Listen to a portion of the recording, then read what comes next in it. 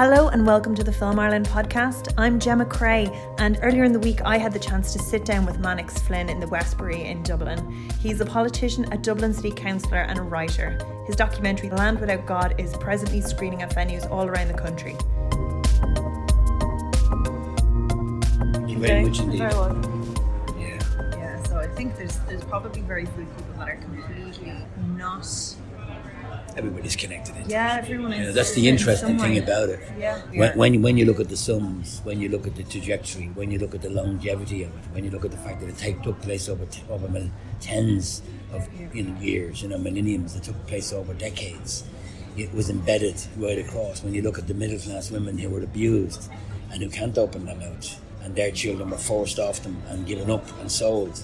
When you look at this whole idea of adoption, and you realise actually these weren't orphans, these were people that were actually taken off of people. Yeah, when you look at the global business, you realise then that actually this is actually much more than an institution. But because of shame, because of fear, because of the fear of being judged, the malignant shame, Irish people don't want to go there because they don't want to be associated with people who are basically, haven't fared well out of it. Yeah. People who have basically, ended up, in severe places like mental homes and institutions. So, the terrible fear was poverty.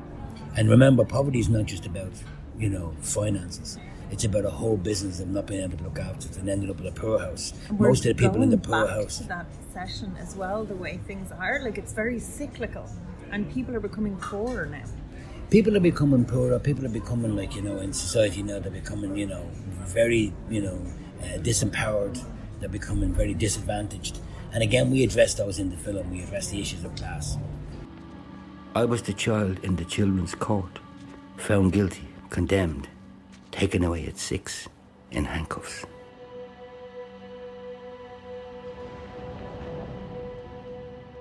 Anybody that I've known to come out of them places are all in prison or dead, or back on the way back to prison.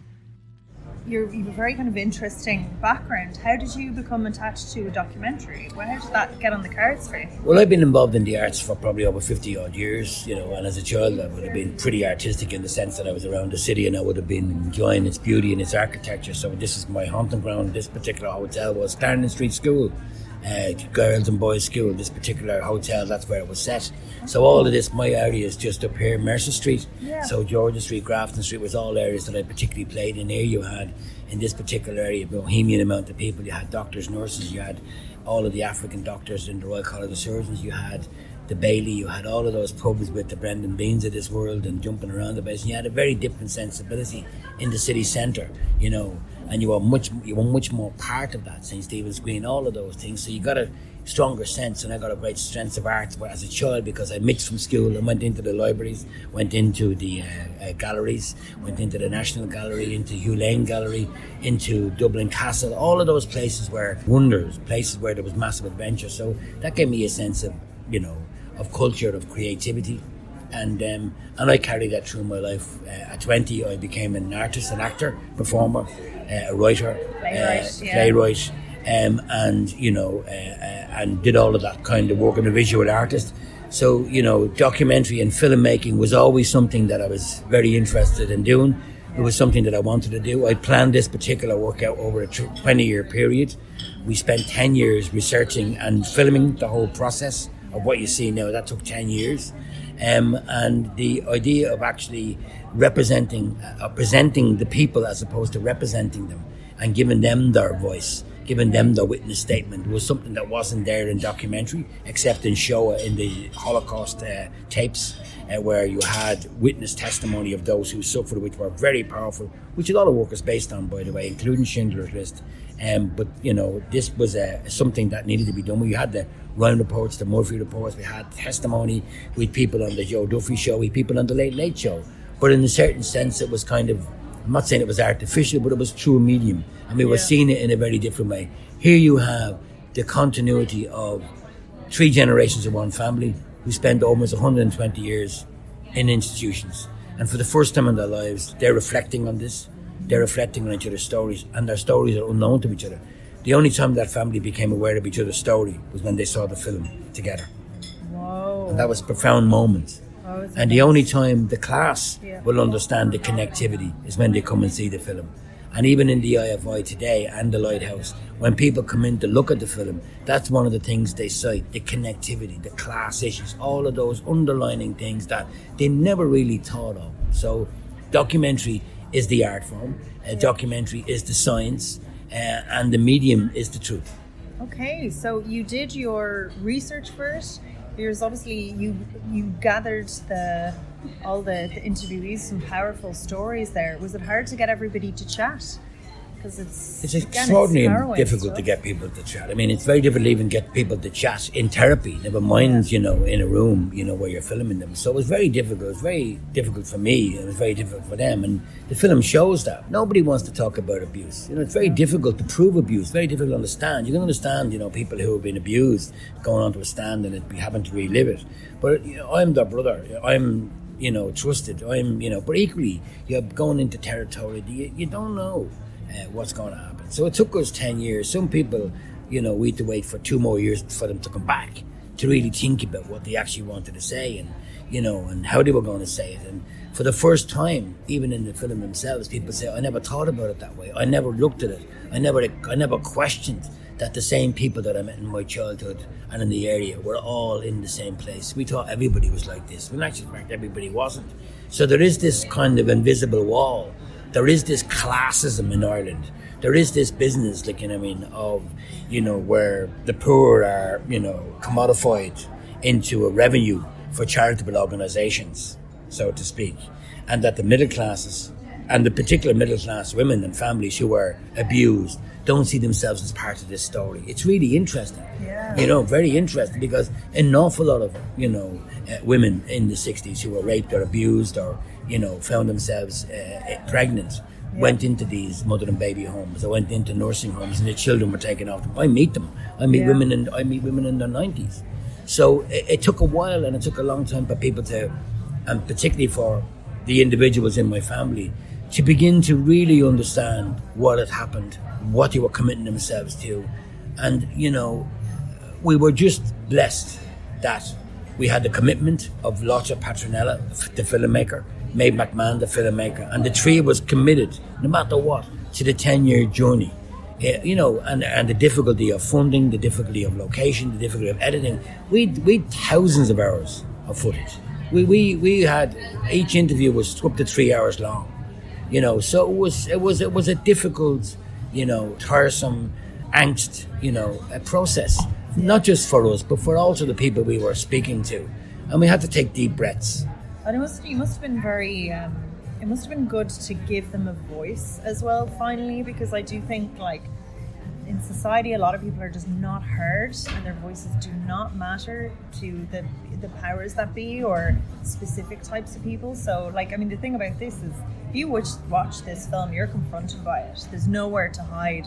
These are these people's true stories, and it's there. It's like we always see things on paper, and we go, "Isn't that terrible?" And when you're confronted in a specific way, it's harder to kind of quash it. Well, again, this was the whole, structure of it, I mean, the first thing, you speak about people not hearing the voice. Sometimes the person who's speaking doesn't hear the voice. Yeah. Our approach to it was that the people that we were addressing and asking the question would first hear their own voice. That's why it took that length of time. So in some ways, it was a directorial, therapeutic approach. That you had people who were witnesses. They weren't on a witness stand, but they were given witness. You had to take a lot of time with that so as that they could understand exactly what it was they were saying and also own it, and then be able to actually then stand on that platform. It didn't really kind of matter who'd heard it or who was going to hear it, as long as they were able to hear it. And once they were able to hear it, they were able to say, we'll stand by that. Yeah. That's ours. And then that gave it that extra energy. You know what I mean? That honesty. Because the court will always say, the truth, the whole truth, nothing but the truth, but not the honest truth, because we don't have the time. Do you know what I mean? We can't have emotionalism in court. We need direct testimony, because that's the law, is the definitive. For us, it took that length of time for, the people who are going back into that place, looking at what was they had gone through, looking at the way they were now and how they viewed it now, and the revelation of all of that, and being able to actually stand in that truth and match that truth up. And I think that was really important. And when the participants heard their own voice in the final film, they were really, really able to say, yes, we'll stand by that. We would draw none of that situation, you know. So that's the way it was. They were given something that was really, really powerful, and that matched up. And as I say, you ask most people in Ireland how they are feeling, and they tell you how they're thinking. We operate from the head because we do a lot of avoiding. In the cinema now, we actually engage with people's feelings. And, you know, I've been around a couple of the cinemas, and the response from people is really interesting, because I'm not looking for whether they like it or dislike it. I just want to know that they feel it. Yeah. What are you feeling here? And that's what's really, really important. And most people aren't coming out angry, screaming their heads off to pull down churches. They're just kind of like, you know, informed. You know, they've had an experience that is different to any other experience that they actually ever had. So for me, you know, again, that property of hearing the voice, of giving a voice, you know, is first of all, you know, to give it to the people who own it, whose property it is, and then to share that to us. And what was the process like for yourself making it? So 10 years is pretty grueling, and it could be quite filmmaking, even on a neutral subject, can be pretty emotionally draining at times. Something like this, was it therapeutic? Was it stressful? Was it torturous? I think all of those things, you know what I mean, you know, well, they you think they have a bearing on something. They really, you know, they don't. You go through all of these particular processes. I didn't go through it and make it because I wanted to do therapy. You know, I want to do therapy, I'll go to a therapist, and that's their job, and they'll do that. I don't believe that the arts, you can write your way out of trouble or perform your way out of trouble. I think you always end up in that situation.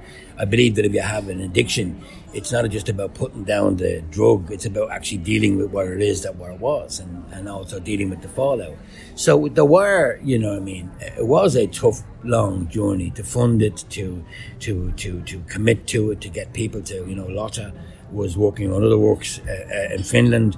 Maeve McMahon was working on other works in Ireland. I was doing politics. So you had to find the time to be able to meet the people.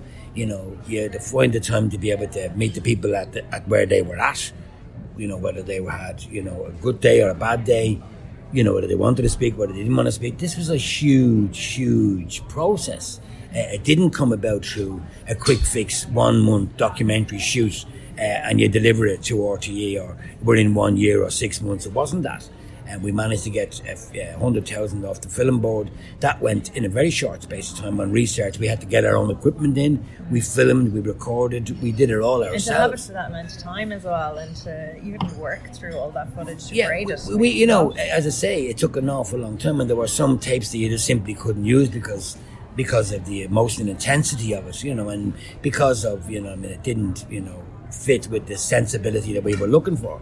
And slowly but surely, that truth began to emerge. So the 10 years, they were tough. And then to, you know, get the composition, to realise that we weren't going to use this, we weren't going to use that, we weren't going to use Irish music. We were going to approach this process in a very different way, say from States of Fear, which was a TV news documentary series, or even like, you know, Philomena, or Mea Culpa, or Deliver Us from Evil, or Spotlight. All of those things were all about revelation.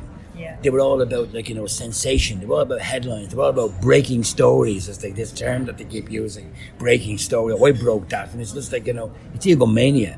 This wasn't about career. This was about putting something into our history, into our social history, into our memory, into our actual lives, into our social fabric that was real, as sure as anything existed. So we were airbrushing stuff out of our history here. We're airbrushing 1916 here. We're airbrushing so many things out.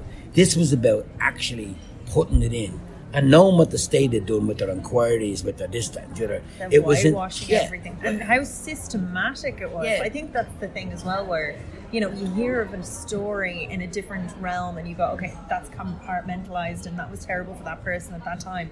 To actually go through and see systematically that people were being kind of filtered into these systems from like as soon as But they the state and the Yeah. church, and the state indemnified the church. Don't forget that. Yeah. They went out like knowing full well what had happened because they had the history books, they had the records, and pretended that the Ryan report was a terrible revelation and a terrible inquiry that had uncovered the dark past when they actually knew about all of this. This was all a fakery, mock shock.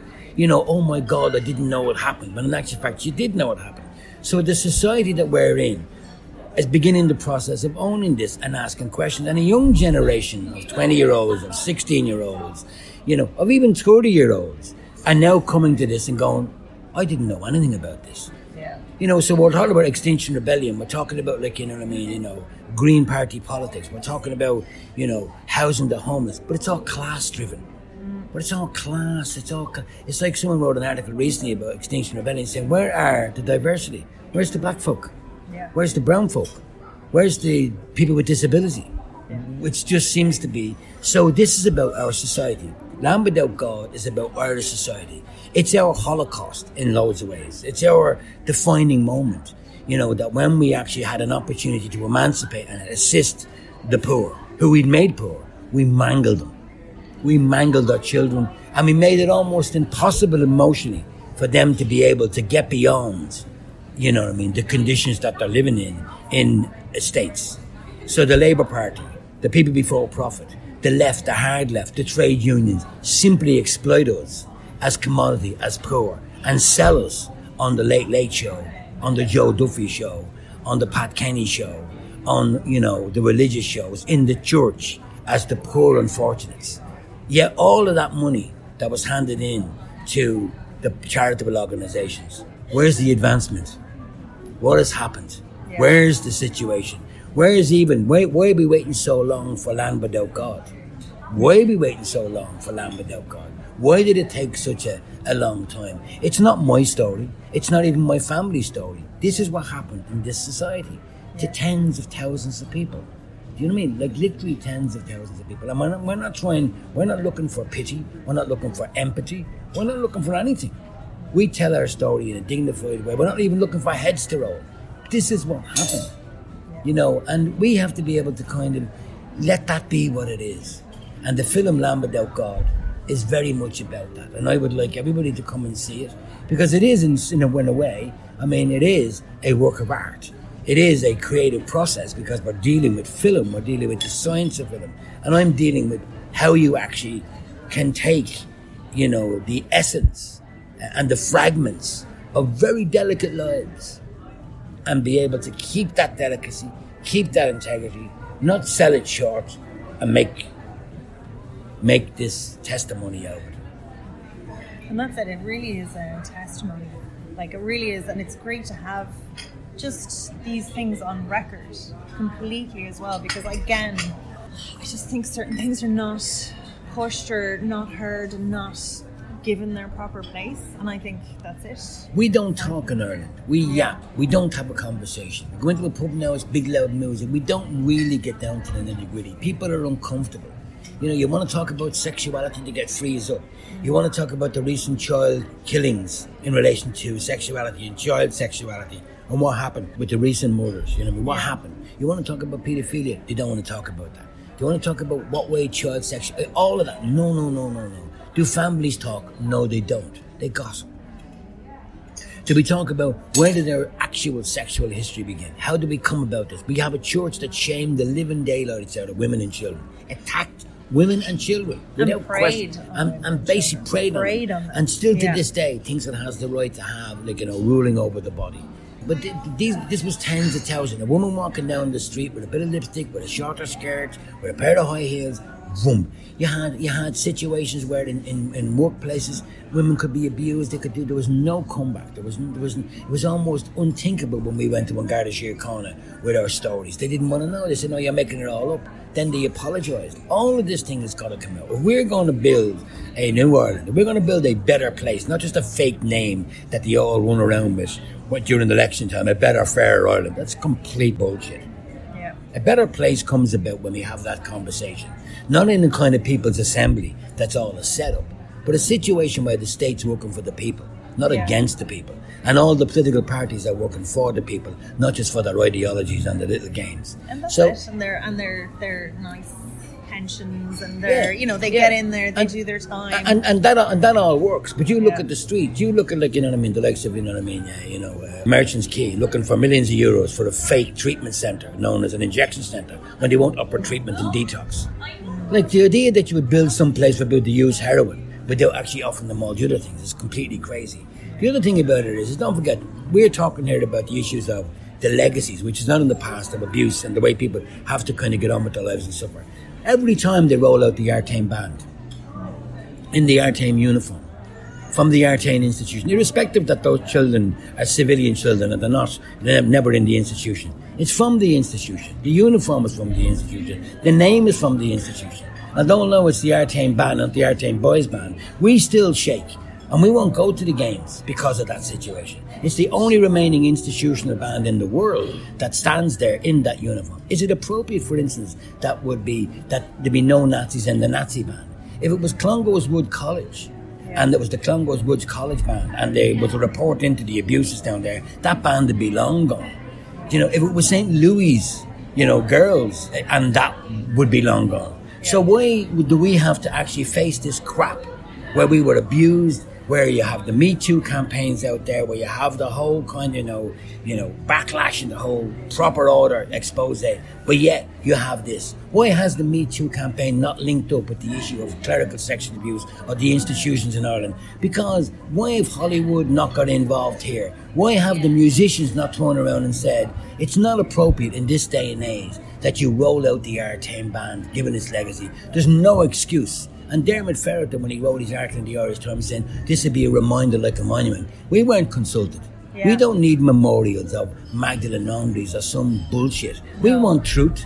We want justice, and we want our stories out there. We don't particularly need a €3 million memorial in the Garden of Remembrance. Why not use that money to help treat and pay compensation and do that with the victims when they're not? The church still aren't paying tax. Because remember, all of these things were findings with no facts. You take the money, but nothing is being said. You take the money and you withdraw your claim. So down in Shomart Street, you have a big compound where the Magdalene Laundry was.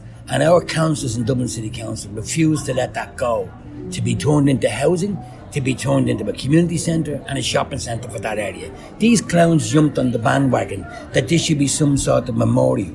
These other clowns who got nearly €400,000 from the government staged this spectacle of Dublin Honours Magdalenes. Outrageous when I'm dealing with people who are in the Magdalene Laundries, who've no windows in their house, are in fuel poverty. And here you have a grandiose nonsense in Dublin City Council, the Mansion House, perpetrated by a whole bunch of academics and people who were using women and exploiting that for their own ends. It was atrocious. And then telling people who've got apartments or who are living in Dublin that you have to come and spend 2 nights in a City West hotel to be part of it, and then trying to steal their stories in this oral history that they're trying to create in UCD, or what Catherine's opponents trying to create, this fake oral history. You cannot create an oral history around this. You can only create a history of truth. And a truth is the monument. So Land Without God will be the only real strong testimony that will stand as the monument, stand as the memorial of what happened. And I want to make more of that particular kind of stuff. But the more people that see it have got to understand that these are really living human beings. I'm 50 years at this. All of my work has been around institutions and how to expose them and how to deal with them. And I would be a well person, but it breaks my heart to see many people on the streets who I know whose family were in institutions, and that dysfunction is passing on generation. It is. Land Without God is going to try and divert another generation of people growing up dysfunctionally because they weren't told the truth of what happened in their family. A woman came to me one day, she said, I noticed there's a name on one of your pieces on Leeson Street. It was a big piece of work I put on the corner of Leeson Street beside the Sugar Club, which was the first kind of Magdalene asylum back in the 1800s, on the bottom of where the Sugar Club was. That was the first of those kind of asylums and institutions. Yeah. And this piece relates to 180 women whose bodies were dug up out of Hyde Park, and the bodies were interred and then burnt over in Glastonevin to make way for the development. And I managed to get my hand on the file. And this woman, who was from a very respectable, well-to-do, rich family, just for some strange reason was passing by one day and noticed a name. And it took her an awful long time to contact me. And even the phone conversations would stop and start and stop and start. And eventually she identified the name. And she wanted to know, did I have a file? And I said, I do have a file. It turned out that this was her grandmother. Her mother never spoke about it. She was the victim of her mother's non-speaking because her mother treated her in a very peculiar way because she was carrying this. And when she understood this legacy, which she didn't know about, she then understood her mother. Yeah. So it's kind of, we need this. And I've yet to come across a family in Ireland who wouldn't be speaking to me about an uncle, about an aunt, about a distant relation that was in some way connected into this. I know loads of people who thought they were somebody, and then when they looked into their backgrounds, realised that wasn't so. Yeah. You know what I mean? I mean, in the story of Philomena, you know, your man begins to realise that many Americans over there in America are going to have to reevaluate their Irish identity. Because this was perpetrated over a long period of time. And it not only was perpetrated in this country, but in Argentina, in Chile, in South America, in Africa.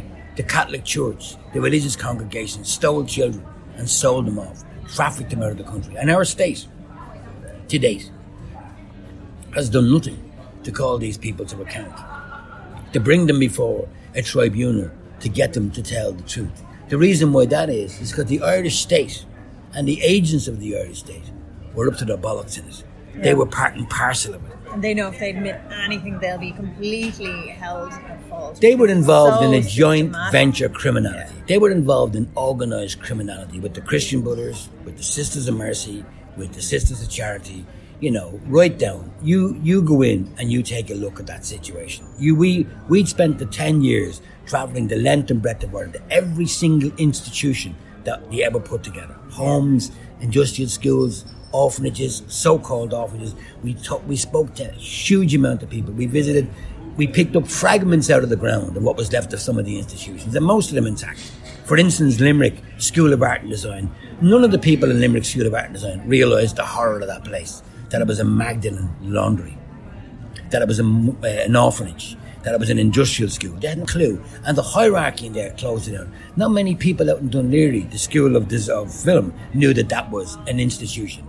They didn't understand that. The people in Letterfrack, when they tried to turn it into a wood turning course, the DIT in Waterford, we haven't addressed any of these issues. So don't forget, or even not Letterfrack, where it's the national park and all these kind of tourists are running across and not knowing that it's an outrage because the abuses took place. We wanted to build a piece of work that was uncomfortable but readable. That was where you could be a participant in this particular thing. We weren't trying to build something that was hysterical, and in the end of the day, we were trying to build something that had a responsibility like art does. Yeah. But we weren't, you know, if we were, for instance, if we were an American company, if we were a British company, if we were an outside company coming in with this film into Ireland, we would be the talk of the town. We would be on all the airwaves. We would be on the Late Late Show. It would be getting savagely promoted by the film board. It would be up there, left, right and centre. But because it's coming from us, it's kind of not really happening. And although we've made every effort, and the Eclipse have made every effort, and we've put everything we can into it, and it's going to extend for an extra week, we would like the National Airways. We would like them to actually promote this film. We'd like them to say, there's a great piece of work out there. Come and see. We've got 5-star reviews, 4-star reviews, and yet the Ireland of the arts and culture haven't really got out and said, support this. This is really brilliant. Get this into the class. Get this into the travellers. Get this into the jails. Get the people out of the flats to come and see this. And I find that really odd. That, you know, when Spotlight came in, huge promotion, because as I say, the IFI and the Lighthouse are going to extend this by another week. Yeah. We're now got to go to Galway in the Eye Cinema from the 25th till the 29th. Cork opened on Sunday, and it's in Cork in the Triskel for a week. So I'll go down and do a Q&A on the 29th. Perfect. I'll be doing a Q&A in Galway on the Galway is the 29th. Yeah. Limerick will come up I think it's November. Derry is going to be, I think, sometime in November as well. And basically bring it around and allow people to see it. Remember, as I said again, this is not about us as a family. This is about us as a nation. This is about us as a people. This is about us as a society. You know, and you cannot, under any circumstances, you know, close the door on a past that you haven't looked at. And you never should close the door on the past. You always have to own that past, you know. And this is not about the past. This is about the now. You know, at the moment as we speak, there are people out there who are trying to find out who they are. The state won't give them the documentation. Or they redact it all. Yeah. They redact it all. There are people trying to figure out what happened to them. There are people trying to deal with child sexual abuse who are now in their 90s and are getting no help whatsoever. None. Remember, there are people who have disability and they're getting no help to deal with the issues that were happening in an institution. People with deafness, people with blindness who were in those institutions and were treated appallingly. There's no even counsellors to actually deal and sign to them or deal with their disability and be able to assist them, you know what I mean, in many, many ways. So we're really not even at we're not even at the beginning of the journey. We're only at the start and the tip of it. And as I say, the more people that actually see Land Without God, the more people will get a profound sense of their identity in this country and the fact that they can make change. I was locked away in institutions run by religious orders of brothers and nuns. No one escaped the harsh punishment for petty offences. 7 years, 6 years, 5 years for not going to school.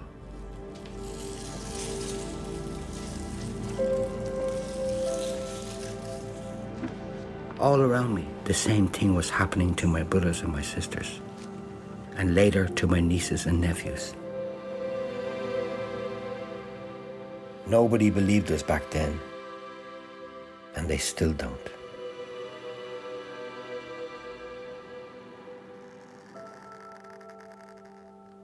Only we can tell this story. It's just that it's very important to also acknowledge, you know what I mean? I even hate that word acknowledge, you know what I mean? Like, you know, because I'm not including anybody. They are included, so it's not my preserve to do that. These were people that I worked with Maeve McMahon and Lotta Patronella, two women who work in the arts and in film who were actually profound. Without them, this would not have happened. Their sensibility, their intelligence, their integrity, the way they worked with me, the way we worked together was just really profound. And it's really important to acknowledge that, you know, because, as I say, they're as much a part of this and own this as anybody else. I mean, they should be here, and it's my duty to acknowledge that, you know what I mean, that, you know, there's one man and there's two women. Lotta Patronella is a profound filmmaker, great D.O.B., you know, a profound artist. Maeve McMahon, you know, her research, her meticulous recording, the Lau in Finland, who created the music, who made the compositions, were just profound. These were all with the Finnish connections there, you know, in Finland, the sound studios, really professionals.